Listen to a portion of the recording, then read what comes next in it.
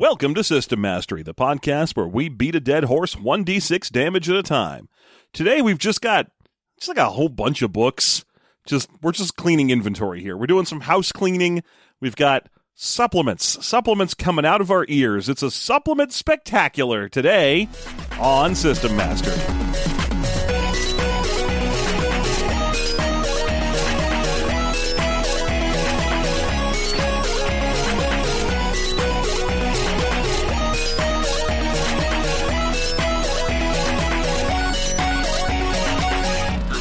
It's System Mastery. I'm your host, Jeff. Here, as always, all by myself in the studio. Absolutely no one with me. And you're joining me for a 1-hour sonic journey where I will definitely not step over myself or falter or just start mumbling about bullshit at some point. It's going to all make perfect sense all the way through. I'm kidding. Here's John. Yay! Hi, John. Woo! Thank goodness you're here because I'm not cut out for this. No. You shouldn't be in front of a microphone. What is this? It's been 6 years now, and no one's told me I can't. I mean, I've told you multiple times. Yeah, no one listens to you. It's true. I mean, thousands of people listen to you, but they listen to you for me. They listen to me, for you, for me. Hold on. Wait, I'm almost... Is that some kind of sex thing? I feel like that might be some kind of sex thing. Oh, it's all some kind of sex thing. Hang on, let me artfully light your cigarette real quick. Yeah, there we go. There it Lean is. in real close with that lighter. Mm-hmm. Let's get some synthy jazz music playing in the background. Here you go, buddy. Let me light that cigarette, which is definitely a dick. Ow, my dick. Don't worry, it's a disembodied dick. Ow, my disembodied dick. Okay, so what are we going to be doing here, John? Today we are talking supplements. That's right. We, over the years, have... When in the course of human events. We've gathered quite a few supplements for some of the RPGs that we've read. Some are just, we reviewed something and someone went, oh my god, I found a thing for this, and sends it to us. Mm-hmm. Sometimes we just get them when we get the RPG as well, because they're just there. Yeah, like for example, I think there's a Deliria supplement that someone just sent to us at the same time as Deliria. Yeah. We just, every once in a while, people, or also, I think I have like 11 Paranoia books. Oh, yeah. Because someone was just dumping a collection. No, I've got a ton of supplements for chill. Mm-hmm. Yeah, wow. That's a rarity right there. I think I have the entirety of that Blue Planet edition as well. Oh, well, there you go. So we have a lot of supplements floating around out there that make up parts of the vast library of System Masteriums. And we do want to use every part of the buffalo here, so we are going to review these goddamn supplements. That's why every 73 or so episodes... That's right, like clockwork. I actually don't remember when the first one was. I think it's been more than 73 episodes. I'm pretty sure the episode was in the 40s when we did the first supplement spectacular. Oh, yeah, way back in the 1940s. In the 1940s. We pulled our pants right up to our nipples and we got to work reviewing books. Yeah, way back in the 1940s. We were all like, listen here, you chowderheads. One more thing you have to know about our boys overseas is that they love the works of additional Star Trek supplement novels. Boy, howdy, do they. Hungry for them, they are. Don't worry, boys. Betty Grable sends her regards. Oops, that's all she sends. Great. Yeah. Thanks. You're welcome. That's some 1940s stuff. That is some 1940s right there for you. You got anything you wanted to do from the 40s? Nope. No, this is me? Okay. Nope, that's just fair. you. All right. So I tried a couple different things to find a supplement book worthy. I'm going to be honest, John. I have read 3 books. My attempt to take a little break and do a short, easy book for this week, because our plan this time was we were going to try similar to how we do our bonus content for the Star Wars Expounded Universe show, is we each took books, read them, and our plan is to tell each other stories. Yeah, I mean, sort of the same way we did with the Eorus Essence as well, but compacted down because it's just supplements instead of, an entire nonsense book of chicanery. Yeah. So we were thinking, okay, that gives us like practically a vacation. 2 weeks to read a book, then not even a main book, so we don't have to fully understand the combat engine or anything. It's just retreads. This is fantastic. But then every book I picked up and tried was like a supplement book with nothing in it. Yeah, well, and mine was from a game we reviewed so long ago that I was like, well, God damn it, now I need to read the main book again. Well, let's see. Who should go first? I don't care either way. All right. Well, I got a lot of books to get through, so I'll just knock them out real quick. Yeah, man. Knock them out the park, Luke. Yeah.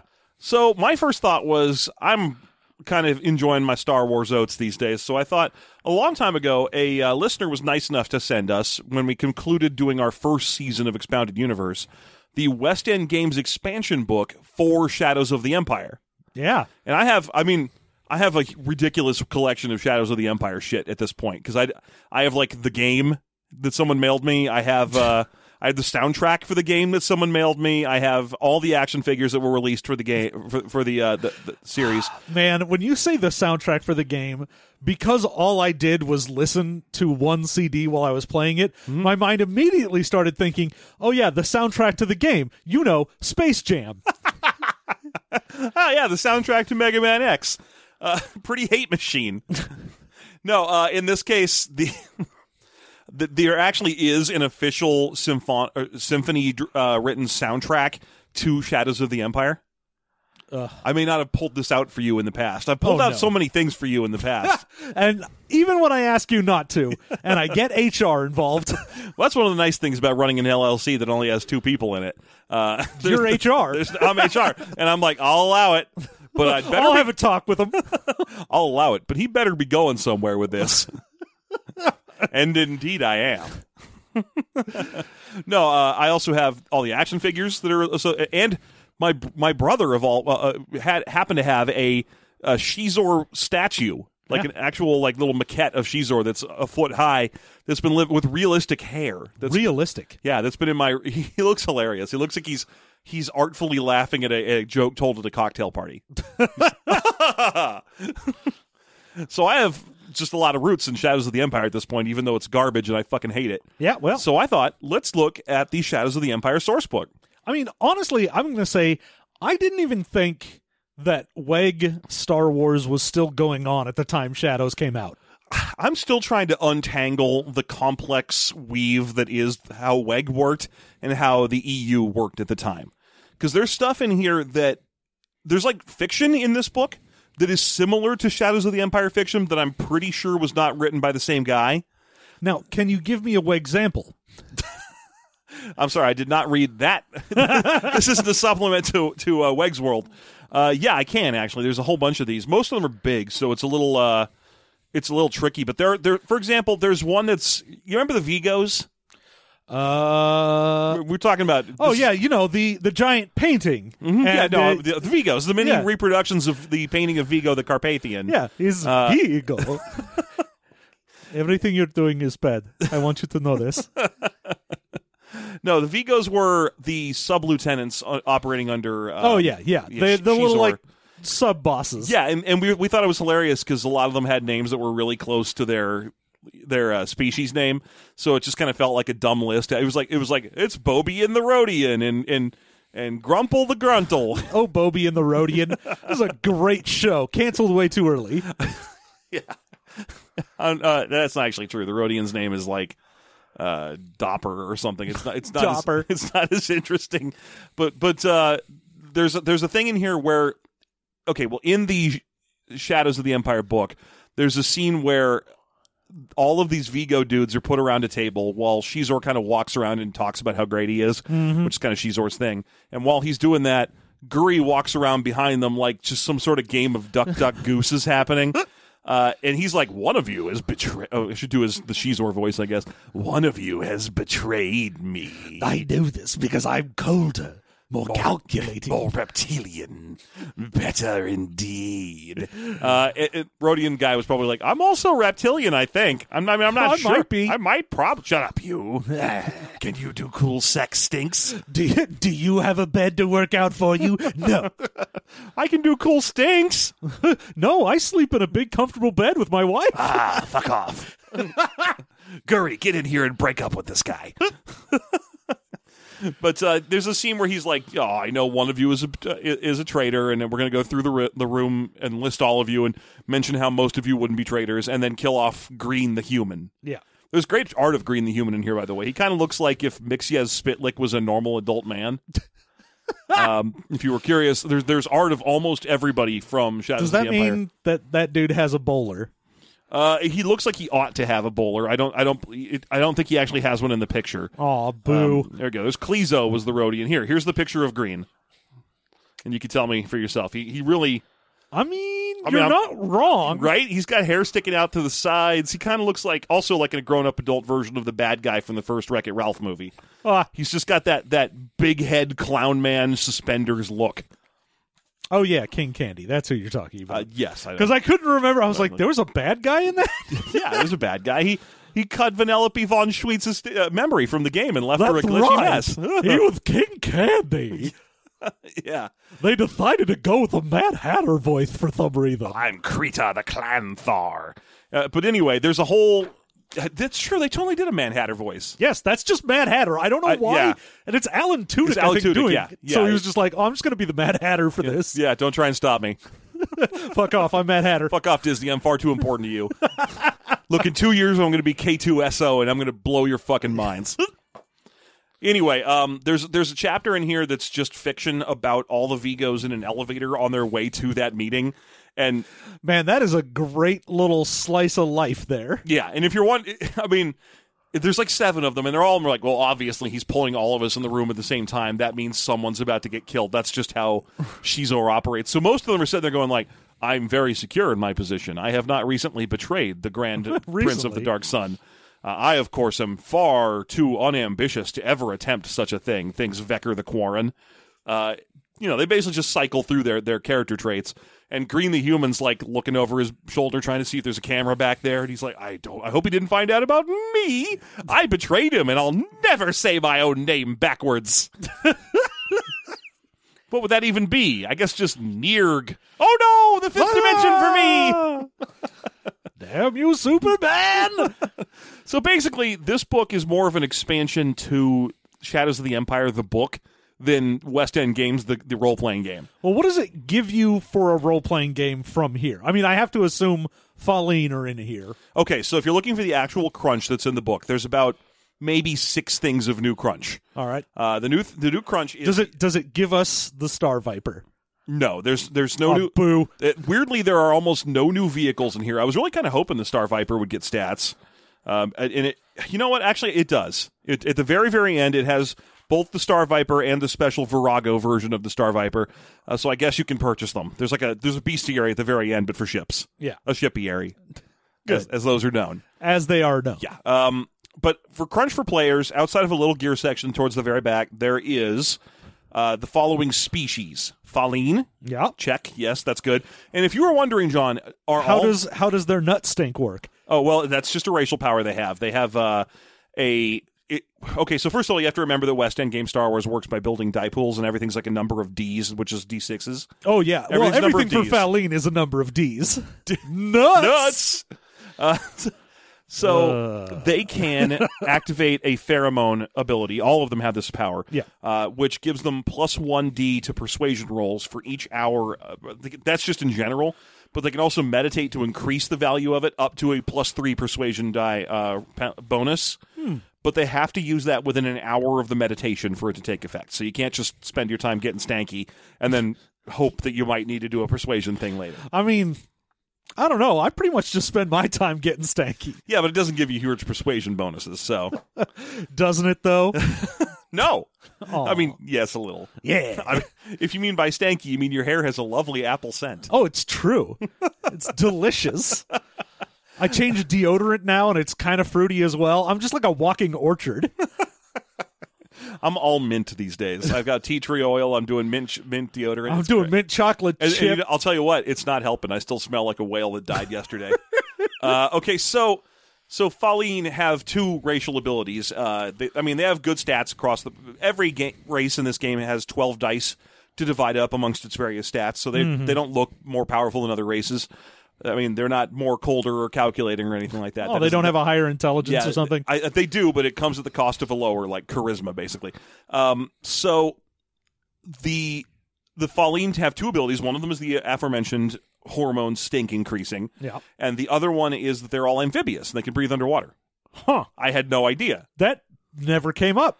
Yeah, it didn't. I mean, I would have assumed it did. Now, here's the other thing about the Falleen as a race in this book. You know how Shizor is kind of like a bored noble with a secret revenge fantasy who's ultra rich? And, Yeah.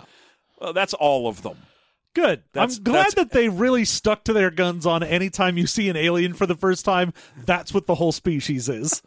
This one, every once in a while, you come across that where it doesn't make any fucking sense when you try and apply it to the entire species. An entire planet of bored nobles. Who are they ruling over? Yeah, it's all chiefs. No, it's bad. It's a bad build. The other species that are in here are Eti. The Wumdi. Wumdi the Eti, who I think that we have now said everything there is to say about Wumdi the Eti in the actual novel. The Eti are a near-human species, so they're humans who are just a little bit weaker, but they're much more fashion-forward and business-savvy. Good. So they got a high fashion sense. They could not be especially less interesting, but the picture is just a picture of a kind of a wimpy-looking human. Oh, good. So, I mean, I have nothing much else I can even really tell you. I was really hoping an Eti would be, like, weird looking. Their special ability is just called Affinity for Business, and it's like at the time of character creation, and this is a common power that you see in West End game Star Wars, is during character creation, each die you spend on a set of skills buys you 2 dice instead. So that it works that way for like Wookiees, which get some strength skills and so on.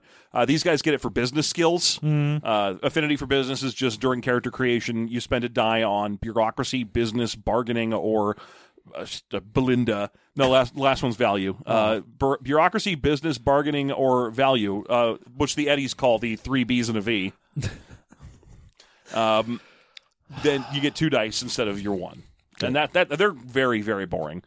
The next one is another near human that was indeed briefly mentioned in Shadows of the Empire, the Epicanthics. Oh yeah. Their names are Zan and Zu Pike, the Pike sisters. Okay. And they are only seen on TV in one early scene in Shadows of the Empire where Shizor, because as John, I'm sure you'll recall, Shizor spends the entirety of the book watching TV screens and commenting. Oh yeah. I mean, he is just a big goon. Yeah. He's like, what do you do? Oh, I just hang out in my room and watch TV, and I have Guri go get me stuff. I may as well just call her Mom. Yeah, or like Amazon. There's a little scene where he watches 2 women in a bar fight on a little TV screen. He's like, yes, their exotic beauty is only matched by their deadly martial arts ability. I must have them. And Guri's like, great, yeah, they're mercenaries, so I can go get them for you, I guess. And then they're never mentioned again. They're just called Epicanthics, which hey, now I'm going to go ahead and guess is probably the most outwardly racist thing in Star Wars. Yeah. I mean, just in general, like, sure, there's a whole bunch of obvious racism in Star Wars here and there if you know where to look. But that one, just calling a whole species after the type of eyefold that Asian people have... I know. It's not like you're like, and these are the Latinoids. You're like, oh, please don't. I mean, that would almost be as bad. It'd be like, I'm trying to think of a way I could even come up with a common racial characteristic. It'd be like if you called black people in Star Wars the sickle cell anemians. So anyway, Epicanthics are okay.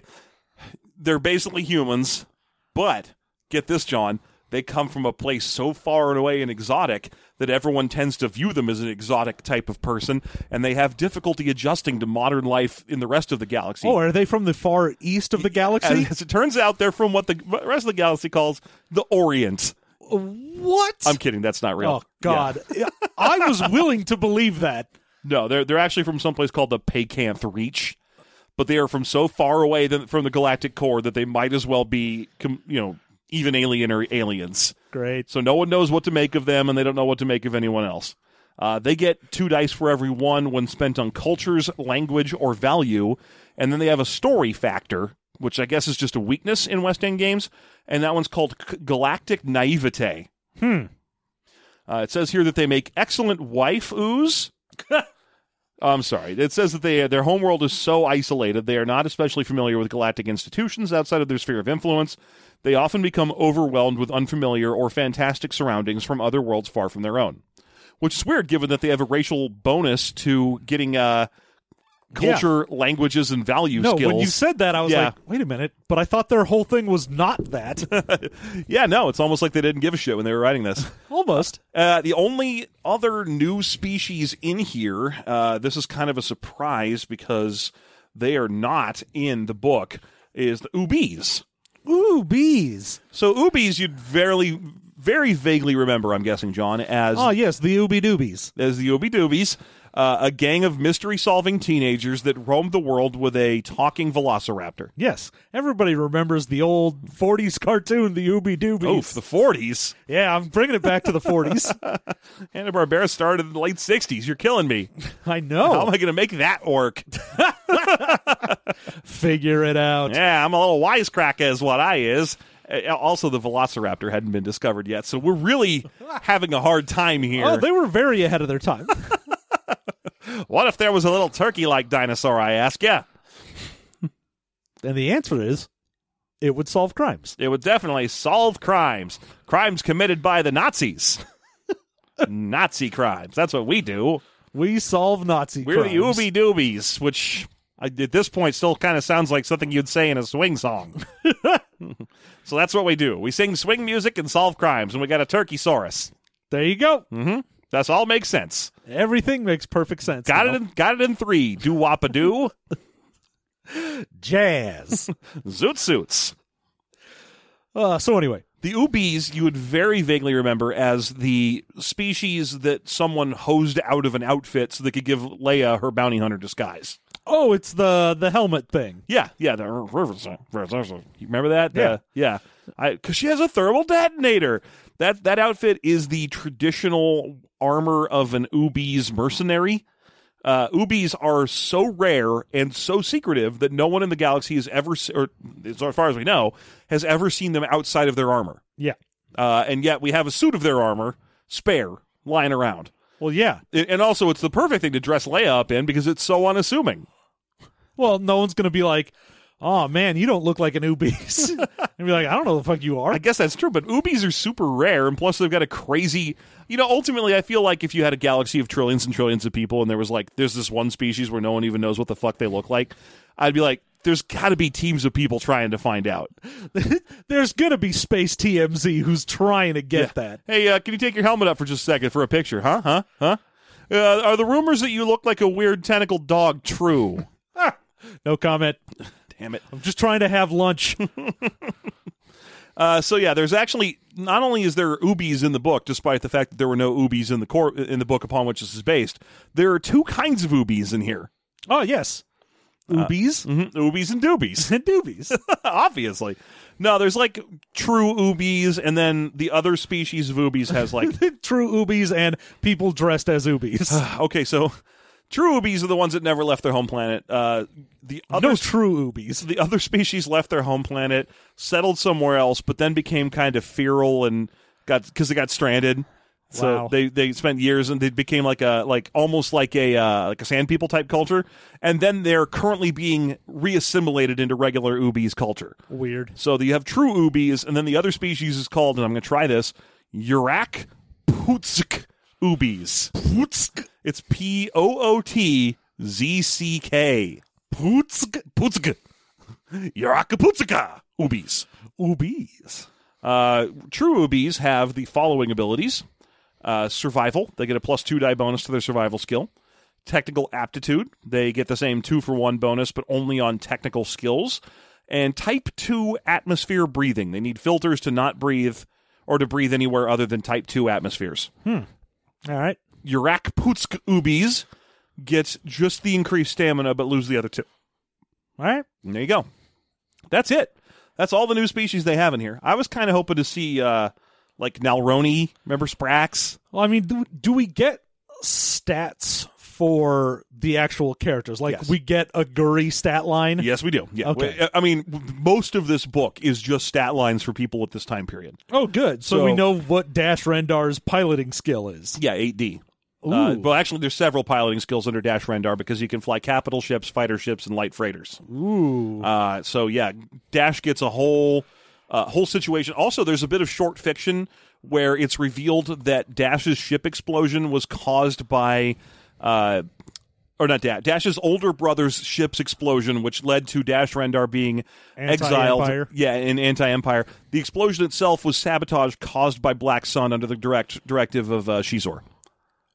What? Yeah, so Shizor had Guri sneak on board Dash's brother's ship and plant explosives and mess with their navigational controls so that it would crash into specifically some fairly large and important building on Coruscant. This was because, what are they called? Ren Travel, which is Rendar's travel company. Ren Travel was not willing to sell to XTS, which is the legal shell company of Black Sun. So in an attempt to scare them into either selling or giving up their shipping contracts, they killed a major scion of the House of Rendar through sabotage in a way that would specifically piss off the Emperor. Okay. So it's all connected. Ah, good. Mm-hmm. Other short stories are fun. There's one for how Guri was built by some guy named Youngel, who... I mean, that part's not obvious, but obviously she was built by someone because she's a magic war droid that cost 9 million credits. Obviously, Shizor's the kind of guy who's going to commission that and then send her to go kill the guy that made the droid. Well, yeah, because anytime he's like, yes, I have the world's best gardener, and he wanted to leave, so I murdered him.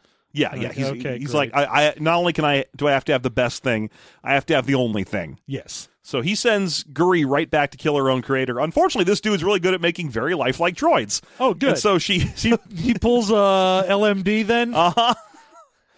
I guess just because this book wanted there to be more Guris available to be running around out in the galaxy. So they were like, yeah, Guri gets sent back to kill her own creator, and she does. And it turns out that was another Guri droid. And he's fine. Now he's going to go into hiding and make droids somewhere else. Oh, good. Mm-hmm. And then he's going to make lore and data. But the vast majority of the book is just stats for people who do not need stats. So you get right off the beginning of the book, it's like, here's Luke's stats, Leia's stats, Lando stats, Chewie, R2, C-3PO, as they existed at this specific moment between the second and third movies of the original trilogy. Great. Then we jump to the Empire. Here's Vader's stats. Here's remember Vader's little man? Oh, yeah, his little guy. So we got stats for his little guy. We got stats for the people he was ordering around at the time, like the couple of generals and admirals that are mentioned in the book. We get stats for the Emperor. Then we do Black Sun. We get all those stats. We get stats for Koth Milan. Everyone in Wedge Antilles' squadron, because there's one chapter about them. Wow. Which is just completely full of dumb little hints about what's going to happen. It's like, this guy Dix, he's a very brash pilot. He needs to be careful because that may come back to bite him someday. He dies in the book. Look, the only reason I have this book is because I've read Shadows of the Empire, obviously. Yeah. You don't need to start hinting at shit. Exactly. It's fine. This woman named Chief seems to have been chafing under the difficulty of living on this asteroid and the poor conditions. Perhaps she's looking for a way to get extra money. Maybe she wants to rascal something? Perhaps she could rascal a droid. Get rascaled. The thing about Shadows of the Empire was that there were like 10 million NPCs in the book. You had to meet like Skatul. We get Skatul and her second in command. Those are the Barabel bounty hunters that capture Luke for like a hot minute before Lando crashes a car into their house. Okay. Do we get stats for Barabels in general, or just? I'm pretty sure Barabels must have been covered in some other book because you'd think they'd be in here. Yeah. The ones I'm like the most surprised about are Nalroni and Clanthar. Like if you're going to do Etty, then Krita the Clanthar seems like a really obvious, like what some dude with hoses coming out of his face kind of thing. Yeah, but they must have been in some previous book, I guess. Yeah. So no, the stats I told you, or the races I already mentioned, are the only ones we get like player character race write ups for. Sweet. All right. Yeah, we also get stats for Spiro the Hodin and what's his name, the dude at the Benedict Vidcon. Remember him? Yes. Yeah, the swamp. From Sherlock. Sewer man. Yeah. Yeah, Benedict, the two Benedicts from the Doctor Strange movies. No, Benedict Vidcombe was the dude who like led them through the sewers and then was summarily blasted for his troubles at the end or something. Yeah. It's just that stuff, and then also expansions on every single place you go to. Like you know how they spent a little time in that Rodian casino. What if there was a huge chapter all about Rhodia and everything that's there? It's casinos. Turns out. So there you have it. That was what was in the book. And even though I have now talked about it for 29 minutes running without stopping, I was worried that there wouldn't be anything for me to say about this book. And so I therefore went and read 2 more books. Why would you do this? Digging for content. Well, I was really worried that this book only had like 6-player character facing things in it, and it'd be over. There's one I haven't even mentioned yet. The only new skill in the game that was added via this book is the martial art Teraz Kazi. Ooh. Now, Teraz Kazi has been made famous by, that's the martial art that the Pike sisters were using in it, but also by the fact that there is a PlayStation 1 Star Wars fighting game called Star Wars Masters of Teraz Kazi. Yeah. Which features precisely one Master of Teraz Kazi. Which, I mean, it's much better than the old Super Nintendo game, Amateurs of Teraz Kazi. Yeah, in the original Nintendo game, rank beginners of Teraz Kazi. White belt. Horse punch. Everyone's just doing horse punch. I keep telling you, it's called horse stance. Horse punch. Punch this horse. What's a horse? We're in Star Wars. So Teraz Kazi has been used on again, off again as the core martial art of Star Wars. It's like the karate. We've seen other characters mentioned as having had it in the EU at this point. In this book, we get the stats for how it works. Like I mentioned earlier, WEG Star Wars works by assembling die pools and rolling somewhere between 3 and 10 D6s. Yeah. Teraz Kazi, it's an expansion you buy for brawling that adds additional dice that you have to roll as a grouping when you're using Teraz Kazi. Notably, Teraz Kazi cannot be used in the same turn as any defensive action. If you want to use martial arts on people in this game, you have to go all in. All right. And the thing that makes it special is you can split your die pool, but only to take dice away from accuracy and move them over to damage. Well, I mean, given that you can't defend, I suppose this is just I want to murder a dude with my fist then. It's basically the martial art for I like to fight guys that have no defense, and I want to kill them fast. Like what are we fighting? I guess it's like an elephant or something where it's real easy to hit, but it's fight an elephant. One of them Star Wars elephants. Stellelephants. I think they're called Banthas, Wampas, Banth Wampas. Yeah, if you're punching Banthas where you're never going to miss, this is perfect because you can move more dice over to damage, so it'll actually be effective against them. Great. And that's it. That's Teraz Kazi. Sweet. Yeah. I mean, I guess I could talk about how I read Mutants Down Under and Roadhogs from After the Bomb. I mean, that's what I'm going to use to make my bonus content character. Because, fuck WEG. It takes less time, and I'm intimately more familiar with it. But rather than do that, I will simply say that I read both of them and all their adventures, and they are hilarious and kind of racist. Good. And then I will pass it over to you because I'm really curious to hear what you read. Okay, so way back, we reviewed Don't Look Back, Terror is Never Far Behind. Mm-hmm. Mm-hmm. Now, a game with fat knife clowns in it. Yeah, I was going to say you might remember that as the game of the fat knife clown.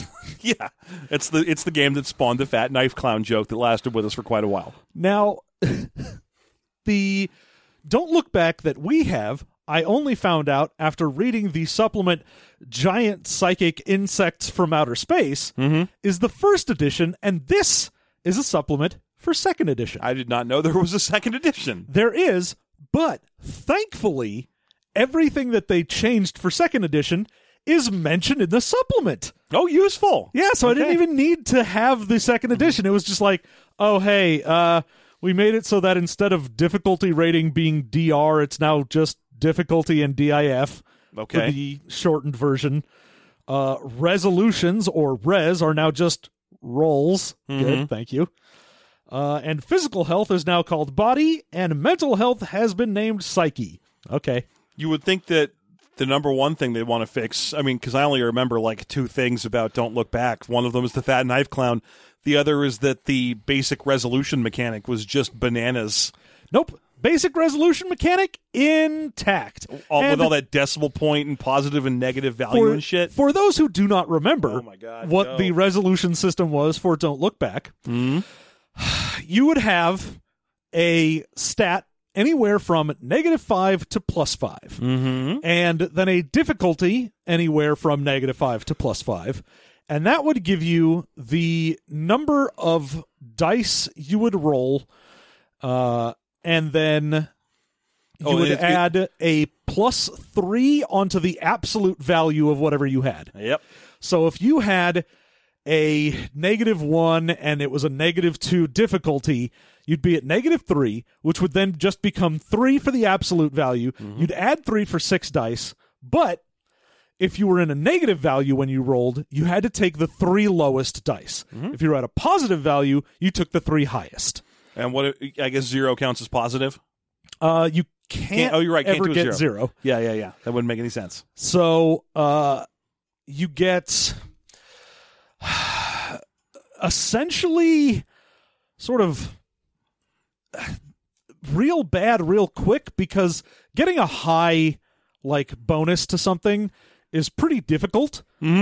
But all the difficulties, unless it's like, oh, this is super easy. Well, okay, well, I wouldn't be rolling for it then. Right, yeah. Like the base difficulty for most stuff is like a -2. So at that point, Jesus, you got to have a +3 at least before you're even remotely positive. Jeez. Now, the game also had a thing called Karma, which changed between editions. Okay. So Karma before was mostly just I spend a point and it either like changes my stats for a 1-to-1 basis or lowers someone else's stats for a 1-to-1 basis. Now they changed it to actual die results. Oh, interesting. So the game, you have to roll an 11 or better on your 3 dice in order to succeed. Yes. Which is fucking garbage, because it's really unlikely to happen, especially if you're rolling on a negative value or using the bottom of a set of dice. Oh, yeah. I'm still thinking, can we even craft... if you just had a 0 and got 3 dice, you're like, I'm still unlikely to get this. Yeah, that's like a 45% chance. Can we craft an example real quick of a Oh, no, we can't. I can give you a WEG example, though. Oh, please. I would love to hear a WEG example. Thank you. No. Oh. Nah. Can I do it then? Sure. Yay. Let's say I want to drive a car, and it's real easy to drive a car, but I'm real bad at it. Yeah. So I've got a -2 value, and the difficulty for this is -1. Okay. Then I'm going to take the absolute value of -2 plus -1, which is -3. It becomes absolute value 3. Add 3 dice, roll 66. Because the original value was negative before I stripped it for absolute value, I go to 66, drop 3 highest. Yes. So I evaluate only the bottom 3 rolls. Then to assemble the bottom 3 dice into a total, which I then compare against a chart of success difficulties. Well, you have to get 11 or better just to succeed, period. Yes, but it's still kind of a variable success track. 11 to 18 is your success variable. Right, okay. So yeah, that's basically how most resolution works in the game. Yeah. So now they changed it so that Karma is just you add to the roll after you see it. So instead of saying like, oh, before I roll, I'm going to try and like bump myself into the positive or whatever, you'd roll, see you got like a 9 and go, all right, I spend 2 Karma on it to bump it to 11 and then I succeed. More or less smart, because otherwise people aren't going to spend Karma unless they're literally trying to do something impossible. Yeah. Now, what they also put in is bad Karma, which didn't exist in the first one, and it's just, did the GM not like how you were role-playing? Fuck you. Now he has a way to screw you. Great. One of the problems we ran into when talking about Don't Look Back was that it was so GM-facing in terms of difficulty. Oh, yeah. You're not going to get anything done, and now they're like, hey, and also here's another thing. Great. Now, the way abilities work, they did give you a few more in this. You would get a baseline for most things that was a stat minus a number. So if you didn't have any points in it, like one of the new things in here that they apparently forgot to put in the book is brawling. Brawling defaults to your fitness stat -3. Okay. Wow. Because, it's not barehanded fighting, it's like barroom brawling, so it's improvised weapons as well as punching. Yeah, a lot of pool cues and broken beer bottles and stuff. Okay. Yeah. But then you can spend points into any skill and raise it up. Right. So they added in brawling, gossip, haggling, jury rigging, and musical instruments, which defaults to dexterity -4. Wow. Well, if you don't know how to play a music instrument, then boy howdy do you not. Why is it so hard? Well, I mean, okay, first of all, there's a question I really want to ask, because you've done a great job diving right into the mechanics here. But Don't Look Back, Terror is Never Far Behind was a horror game, right? Yes. What is the supplement called again? This is Giant Psychic Insects from Outer Space. Okay, that's a. Is it a sci-fi? Is it like sci-fi horror then? Is it like Yes. aliens and stuff? Yes, it is. Okay. So why is musical instrument suddenly in there? What did that add to the game that was missing that needed to be there to be about giant psychic insects? There is a point. Mm-hmm. This book has the meat and potatoes of it is 3 adventures that are sort of tied together if you want them to be. Yeah, and let me guess. Are the 3 of them one for one to various sci-fi movies? No. Oh man, I was all set for that. For the reason musical instruments are in the game is to be to reference Close Encounters of the Third Kind. Nope. It is because in the second adventure, if your PCs had not played the first adventure, the reason for them to be there is that they are looking for. They heard that there was a famous artist that everyone thought was dead that was there, but it's not Elvis. It's like Dim Jorison. Oh, so it's a made-up guy. Okay. Oh, Jim Morrison. There right, you go. Yeah, sorry. Okay, as you were. Yeah. Yeah. So I guess if you're like, oh yeah, my PC knows how to play guitar and he's really into the Jors or whatever the fuck their band is. Yeah, our band, The Portals. Yeah. They mention one of the famous songs on a jukebox in a place you can play is "Come On Baby, Change My Tire." For fuck's sake, that's Yes. so bad. This book, Riders on the bus. the first Don't Look Back had kind of a Dad. well, it was kind of like, ooh, this is like cheesy horror. Yeah. This one goes full bananas, like this is your dad. Okay. Well, because that's the one thing I kind of remembered about Don't Look Back was that it had a vaguely dumb joke tone to it. Okay. The whole thing kind of felt like it was written by the math teacher who thinks he's the fun math teacher. Yes. And this entire thing is just like, oh man, I gotta tell you, you're gonna find fun times in this one, not like your kids these days with their super serious games. No, you're gonna sit down and have fun instead of being a sad, grumpy man. I'm like, was this guy that pissed off about White Wolf? Like, what was the problem with I mean, this when guy? was this written? Was it? I mean, it's very clear that he is like, White Wolf, Okay. making games all serious. No one ever actually takes those White Wolf games mega seriously outside of the LARPs, and even then, not really. So the game also has 2 new disadvantages. One is weakness for publicity, so you're a media hound. Okay, sure.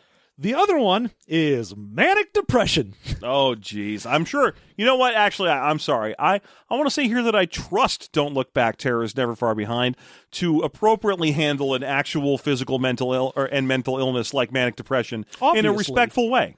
Yes. You know, like normal manic depressives, from one moment to the next, the character can shift from being extremely positive and happy to incredibly negative and depressed. It's lots of fun against authority figures until they bring out the little white coat with the really, really long sleeves. Thanks, book. I mean, first of all, isn't that actually a description of bipolar disorder? That is manic depression. Oh, they're the same thing? I thought Yes. they were 2 different things. No, it is not. Okay. I thought bipolar was its own. Is bipolar just the new currently accepted term for manic? It's both. It doesn't matter. It doesn't matter. Okay, fair enough. But the manic depression is much more you have long swings of whatever, not so much like I sit down and I'm super happy and then I'm like, oh, I'm sad. No, I'm not. Anyway, they also added in new mechanics for second edition, Okay. which is you can now, before you couldn't do multiple actions in a single round. Now you can. It just gives you a ridiculous penalty to do it. Of So it's course. like, oh yeah, your second action is now an additional -5 onto whatever you were doing. You're like, that I can't. Great. There's no way. So in this very fun game that that was already impossible, here's a way to make it worse. Yep. They added then automatic weapons, which is just it's a Oh. gun but better. Don't add automatic weapons. Because the way damage worked is anything would have a damage multiplier.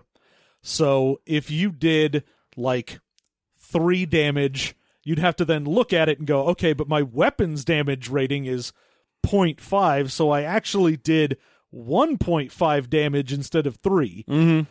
But with burst damage, it's take that 0.5. How many shots did you fire? Multiply it by that. That's your new damage rating. Well, at least it's straightforward and just straight up better than regular guns. Because usually it's like, how many shots did you fire? 2 of them will hit. And calculate that value and then work out the chance of hitting your friends. And no, it was just, can you get a gun with automatic firing? Get it. Yeah. It's better. Normally, auto fire is like the worst part of any role-playing game I have to read. Because it's just like, here's 3 pages of this. They also added in drug damage, which deals damage to your psyche instead of your body. Okay. Now, the big thing this book adds is there is an entire chapter dedicated to these psychic insects. Okay. They are the Quavati.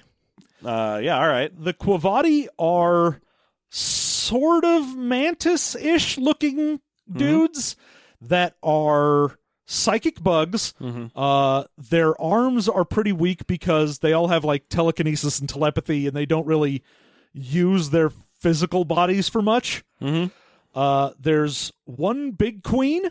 If they want to populate a new planet, they send like a subsidiary queen out there. There's one big queen. They call her Divine. All the subsidiary queens are in charge of whatever, unless there's some huge decision, and then it has to go up the chain to the big queen. The Quavati are all basically kind of hive mind, but their whole thing is, everything's for the hive. There is no selfishness in Quavati society. And as well, no one cares if you read their thoughts because everyone's just thinking, for the queen!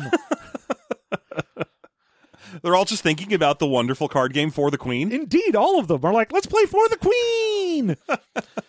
Everyone try and pick the queen with it. I don't know how everyone else plays For the Queen, but we always start our For the Queen games with a queen draft. Yes. Which I feel like is the right way to do it, because otherwise you'd always just pick the evil Lich Queen every time. Because she's so rad looking. But we start with a queen draft, and I always try to draft for the dog. Now, they also have mind control, which depends on if the victim is willing, i.e. a weak-minded individual or religious fanatic is apparently willing? Obviously. Yeah. If there's one thing I'll say about religious fanatics, it's that they're willing. They are willing to have people tell them what to do. That's just known. Yeah.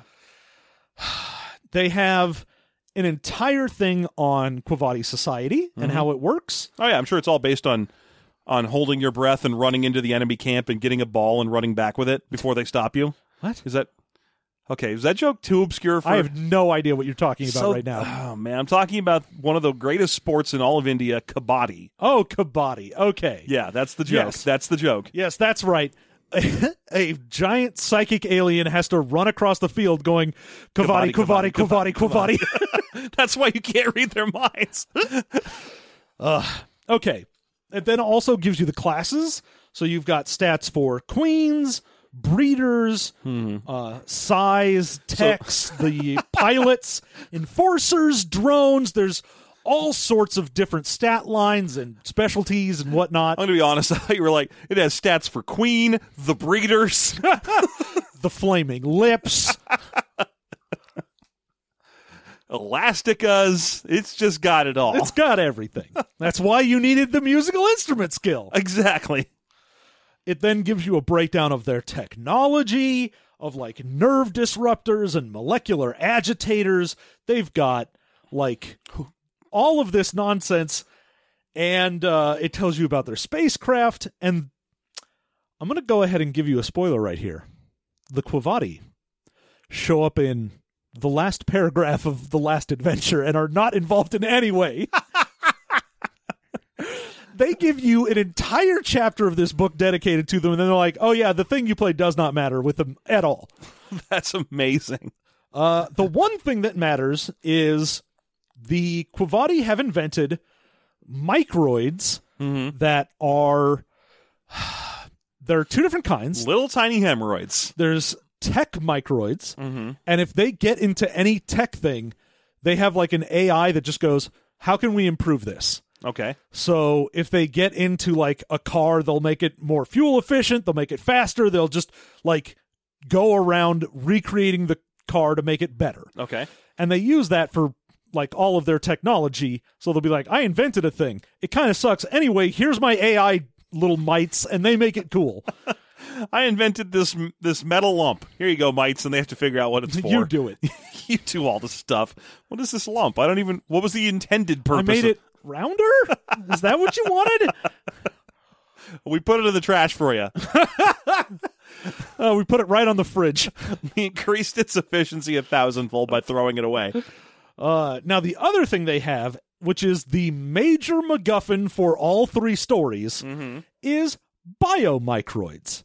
And the biomicroids are essentially their little nano doctor things. Okay. So if they get injured or sick or whatever, they have just these little microids in their blood that go out and fix everything. Okay. If it gets on a human, it will attempt to basically turn them into a bug.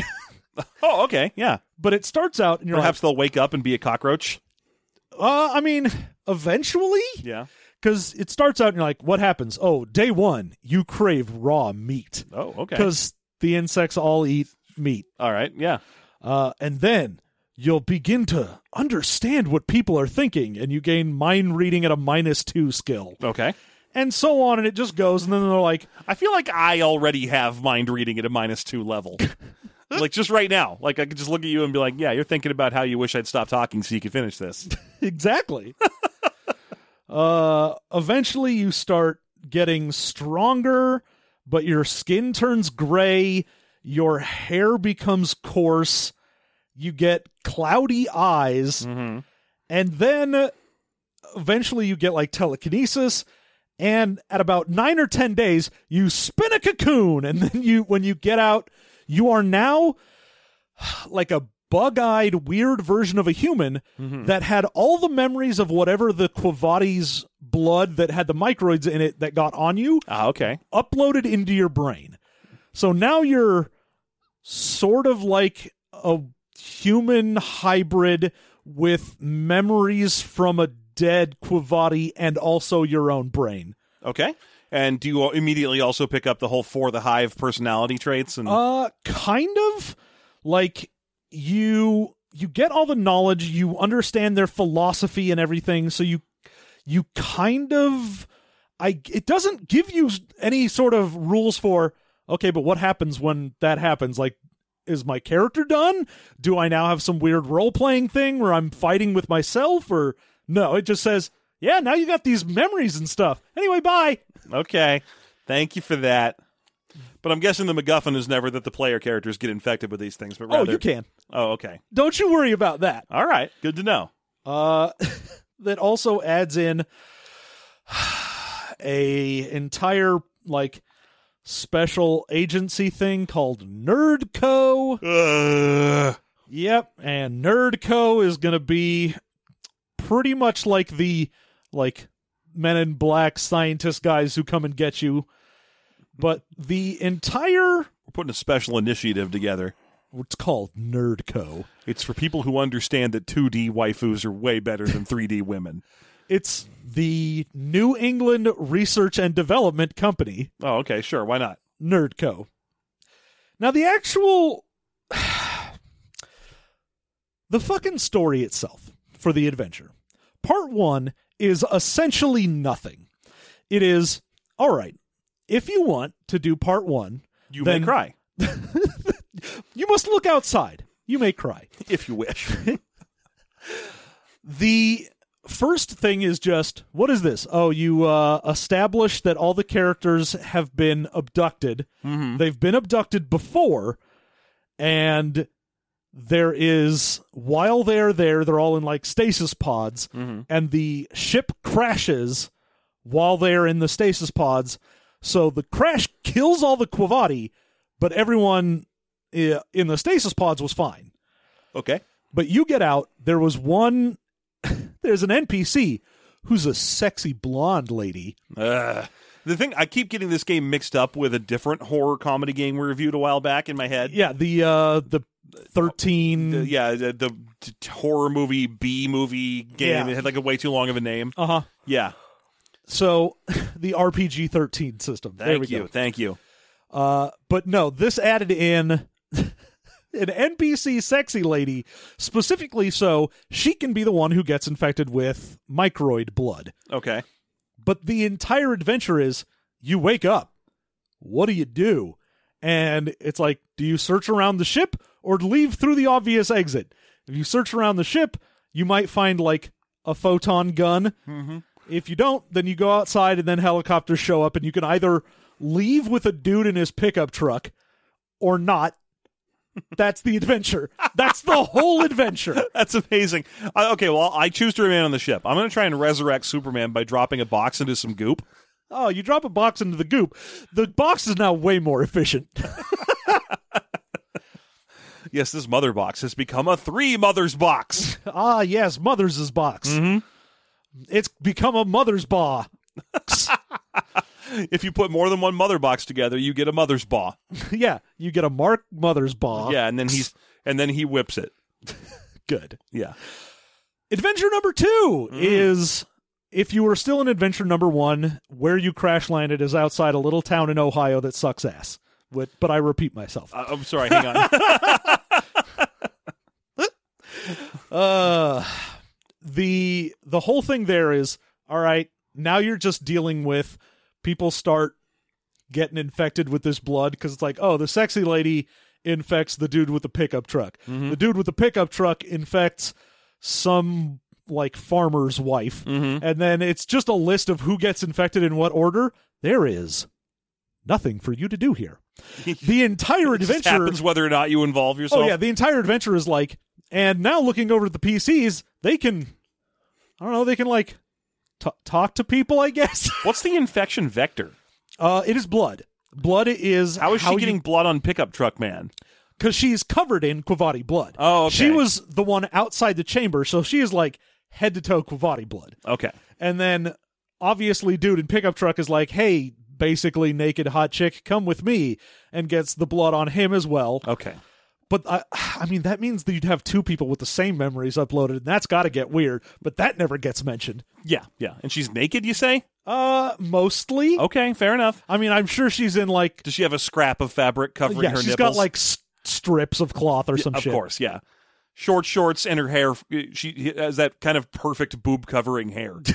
So, the rest of the town just starts getting weird, and the way the rest of the town gets infected is one of the guys in town is like an old hermit, and he finds some dead Quavati and sells it to Big Al's diner for meat.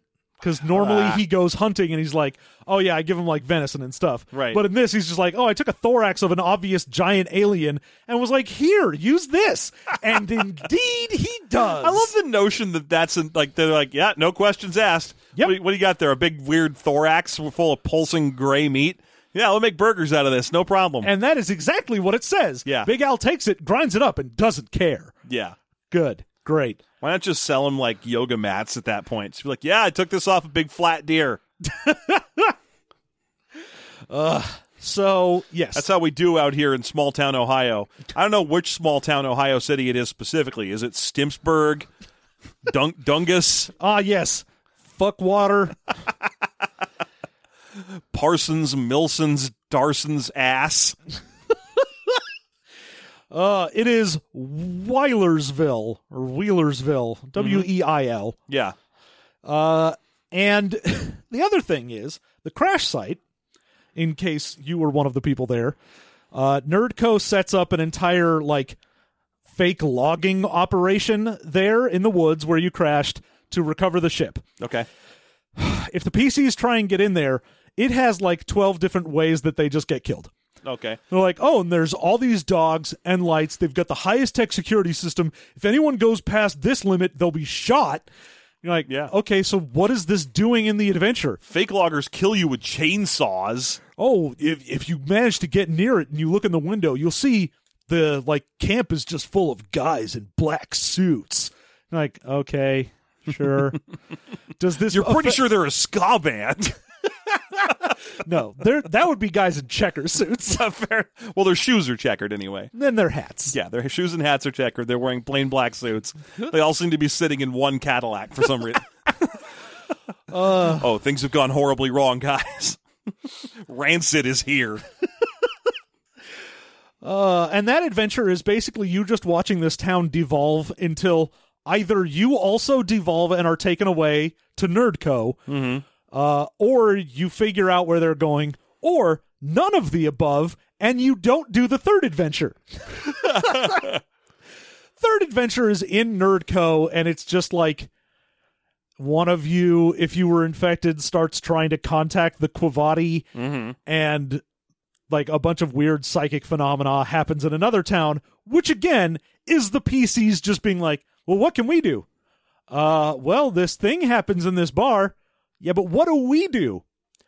Well, the news reports this thing in the bar. What are we doing? How is this an adventure and not just a story you're telling me? Well, you can react to it. Oh, you could be like, my character thinks that's weird. I choose to watch the television news story. Very well. Okay, very good. Roll for that. Thank you. You're at a -5. You fail to watch it. You are infected by Kavati blood. The end of the adventure is, if you have not been cured of the Quavati microids yet, the Quavati can take you back on their ship and be like, hey, you're a weird hybrid. Let's do experiments on you. Hey, are you a weird hybrid? I am a weird hybrid. Let's be friends. It's like I said, the end of the third adventure is just, the Quavati basically invade Nerdco and try and take anyone who's still infected back with them. Okay. That's it. Okay. That's the end of the adventure. You can try and fight against them or fight with them. Obviously, they are extremely susceptible to the to musical instruments. Obviously, so you show up and you've got a ukulele, and they're like, nope, we'll leave that guy. Shit, that guy's got a pool cue. Oh, no. He knows barroom brawling. I could not have been more amused by the fact that the adventures in this book are just, hey, this stuff happens. You are not involved. Yeah. It will play out exactly the way that I say it plays out, no matter what you do. Yeah, like the two After the Bomb supplements I read through as well were like mostly just adventures, and the adventures had the similar flair of this will play out whether or not you get involved. Yeah, it's just what happens. These two different things have a fight. Oh, what do I do? You watched the fight. Thanks. I think my favorite thing, and I'm just going to say the one thing about After the Bomb so I can justify making it After the Bomb character for the bonus content. Sure. Is my favorite thing about both the After the Bomb books I read, and I read Mutants Down Under and Roadhogs, is that they do a thing where they introduce the companies and the major players in the part of the world that they're covering, Central California and Australia, respectively. So they'll be like, oh, this is Anima Corp, and it's a whole company that does like mutant experiments on animals to learn things about them. Okay. So it gives you that, and then it gives you the full stat breakdown of the most important person in that organization. So they'll be like, Animal Corp is headed up by this tiger lady, and here's her stats.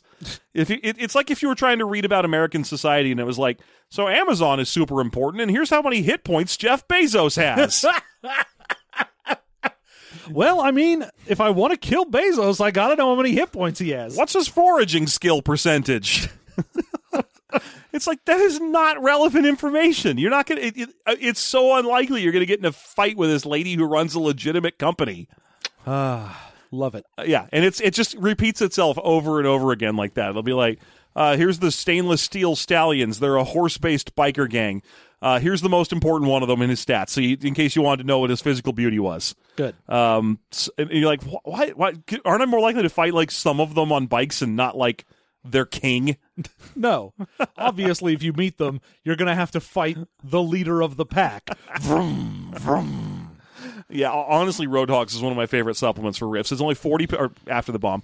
It's only 40 pages long, and it mostly is just a list of mutant animals and then 2 adventures. And the adventures are like the Magnificent Seven, but prairie dogs. and the other one is just like drive up to where the Roadhogs live, because Roadhogs are like a pig-based biker gang that lives in Oregon and are mean. Good. And you live in Central and Northern California, where good biker gangs are, who have ritual gang wars. You only fight each other with clubs and chains, the weapons of the true noble biker, not the guns and extra whips of the savage biker to the north. Great. Absolutely great. Yeah. And then the only thing worth saying about the Australia book is there is a 2-page interview with a Aboriginal man, written both sides written by Kevin Simbita. Because the Aborigines are exceedingly happy that the after the bomb events happen. In the after the bomb world, the apocalypse is like all the machines melted, and all the humans started mutating into animals. Yeah, and the Aborigines are like, perfect. That means Dreamtime has come back, and now we're going to do things our way. So there's this whole interview with a guy, like an Aboriginal guy, and they're like, "So why weren't you worried when all the machines started melting into the earth?" And he's like, "You hands in pockets men who came to our land with your sticks and your machines." He's like, "Oh no." Oh, good. Thanks, Kevin. No, don't do this. So there you go. Those are some supplements we did. Uh-huh. Now, we are going to make characters in these, as we have mentioned before. If you go to patreon.com/systemmastery, you can hear us make characters for 2 different things. Will I have the brawling skill? Who knows? Will I have the brawling skill? Probably. Rifts gives you, Palladium gives you lots and lots of skills. Yes. How about that? How about that? How about that? Patreon, Pat Patreon. Patreon. Patreon.com. Well, it's patron, though, isn't it? Yeah, I've got so many patrons. It's not like I'm always telling people not to patronize me. Yes, if this was a site where people could patronize you for money, then it would be Patreon. I mean, if you want to go to the site where you can patronize me for money, that's Clips for Sale. I've got a Just Fans page. Mm-hmm. I have a My Free Cam site where I do a webcam, and I just sit in there, and you can patronize me. And you can admonish me for whatever. Yeah, like I'll sit there, and you can turn on your own webcam and open a jar and hand it to my camera and be like, there you go. I don't think you had the strength to do that. And I'd be like, don't patronize me. Also, give me 50 tokens. Patreon.com/systemmastery is the website to go to support us, to get the bonus content for these System Mastery episodes. It's $1. $1. Just $1. Why not come on board? We are really, really trying to hit that final goal. We want that $3,000 per episode goal where we have to buy a pig. We have to. It was a promise we made, and by God, we shan't back down. 5.5 years ago, we made a joke that we would make when the Patreon got started and successful, if we hit $3,000, we'd have to buy a pig. This is because our initial goal was for $6. And we were like, what if we made 500 times that much? Oh, there's no way. That's dumb. Well, now we're on the downslope and rapidly going towards it, and I want to see it happen because I want to see if we can live up to a dumb joke that 5 years ago Jeff made. Can we? Can we do it? Can a pig be bought? No. And please stop telling us that there's no such thing as micro pigs. We know that, and there's no mention of micro pigs in the goal. I mean, I do want a micro pig. I wish it existed. I would love it if they existed too, but I know that micro pigs are just piglets. They're just all right, just little piglets. All right, but you can dress them up in a little raincoat and booties and give them ice cream. Yeah, or beer. It feels like every time we mention the pig goal, I get someone new to join the Discord and send me a private message. It's like, hey, did you know there's no such thing as micro pigs? And I have to be like, yes, I never say micro pig except in response to these jokes. We're getting a macro pig. We're getting a macro pig. Yeah. The biggest pig on the market.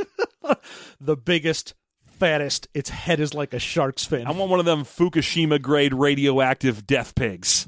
Good. Okay, so anyway, that's the Patreon. John, I think we have something else we wanted to talk about today. Oh, yeah, that's right. Mm. We do. Mm-hmm. And what's that? That is... These nuts. Yeah. God damn it. No. The upcoming Kickstarter. Kickstarter, see? of a show, a book by very good friends of ours that we have also played, an RPG that we have played and enjoyed with them. Yeah, Descent into Midnight is an RPG coming up that, it is weird, but super interesting. It's weird in a way that appeals to me specifically, and probably a lot of other people, because I have a big old love boner for weird shit from the ocean. Yeah, and the whole thing is like, hey, you know all of those documentaries about, like, the absolute bonkers nonsense that lives in the dark parts of the ocean? Mm-hmm. This is a game where you play that, except you're also, like, in a highly intelligent society and have cool powers and stuff. Yeah, no, it's a PBTA-inspired game where you play as a variety of playbooks that are pretty well, interestingly thought out. You have things like the Cultivator, the Defender, people who are like the roles make sense, and then you build yourself based around trivia about fascinating deep sea creatures. And you can do whatever the hell you want to. Mm-hmm. You can do whatever you want in this game. Whatever you want. You won't last 5 minutes. You're going to come so fast playing Descent into Midnight. Doctors hate this weird trick. If you have a jealous girlfriend, do not play Descent into Midnight. Come play Descent into Midnight, my lord. That's worth $50. No, but I think when we played, I was like a plesiosaur with also stomach tentacles. And I was this vampire squid that was an actual vampire. Yes, an actual vampire squid. Like an old Bela Lugosi. Yeah, you got like a little cape and everything. Blah, I want to suck your blood or whatever. Actually, I want to eat fallen, ocean snow. But also, I can teleport. And we had a society that was ruled by whales for no reason. The country. Yeah, it was great. Mm-hmm. No, the level of, like, very weird and intersecting very interesting is great for this. Mm-hmm. Because, I mean, not really to the same extent as you, but pretty much anytime I hear any sort of deep sea fact, I'm like, this shit is buck wild and I love it. Yeah, like one of my favorites is I can't remember the name of it at the moment, but there's an amphipod that lives in the medium deep sea ocean, which is 100% transparent when it's in water. Yeah, it is just the invisible amphipod. And when you see him out on land, when someone's holding one in your hand, you're like, that's a fucking giant see-through squid or a shrimp, and I hate it. Oh yeah, is you're just like, that looks like a squirmy glass shrimp, I hate everything. That's the kind of stuff I love. Yeah, that's my. I mean, I've been talking to the people I know best from the designers of Descent into Midnight are the two Riches. You got Richard Landry and Rich Howard, and the two of them. I follow them both on Twitter, and every time they talk, they're like, "Hey, I'm looking for weird fish," and I'm like, "Great, that's my time to shine." Hello. Look at the blanket octopus. It's an octopus with a Superman cape. And I love that because it's like, go find something crazy from the ocean and then play it, as opposed to just, having fun looking at the pictures of it. Yeah, so that's you can follow it now on Kickstarter for Descent into Midnight. I think it goes live the 15th of the 15th. Yeah, 15th of this month, February 2020. Yeah. I do not know the prices for the game off the top of my head, but I can tell you that I do plan to back it personally. And do you want to announce the other thing? Sure, fire away. So for our $5 and up donors, yes, we are going to have Richard and Rich on Afterthought for next month. Yeah. So if you've got questions for them about the game or just about weird ocean life in general, go ahead and kick that over to us on Discord. If you're an Afterthought subscriber, you know how to do it already. Yeah, they're going to both be joining us. They'll be along to talk about the game, shoot the breeze like we always do, and just like we always do when we keep people on our Afterthought show as guests, we make them stay around and answer all the dumb questions. Hell yeah! So get those questions in, my friends. Mm-hmm. Anyway, I think that's basically all the house cleaning we got for now. Yeah, I mean, I don't feel like talking about all our various merches and books and that don't matter. We don't need to make money. Fuck that. You know what?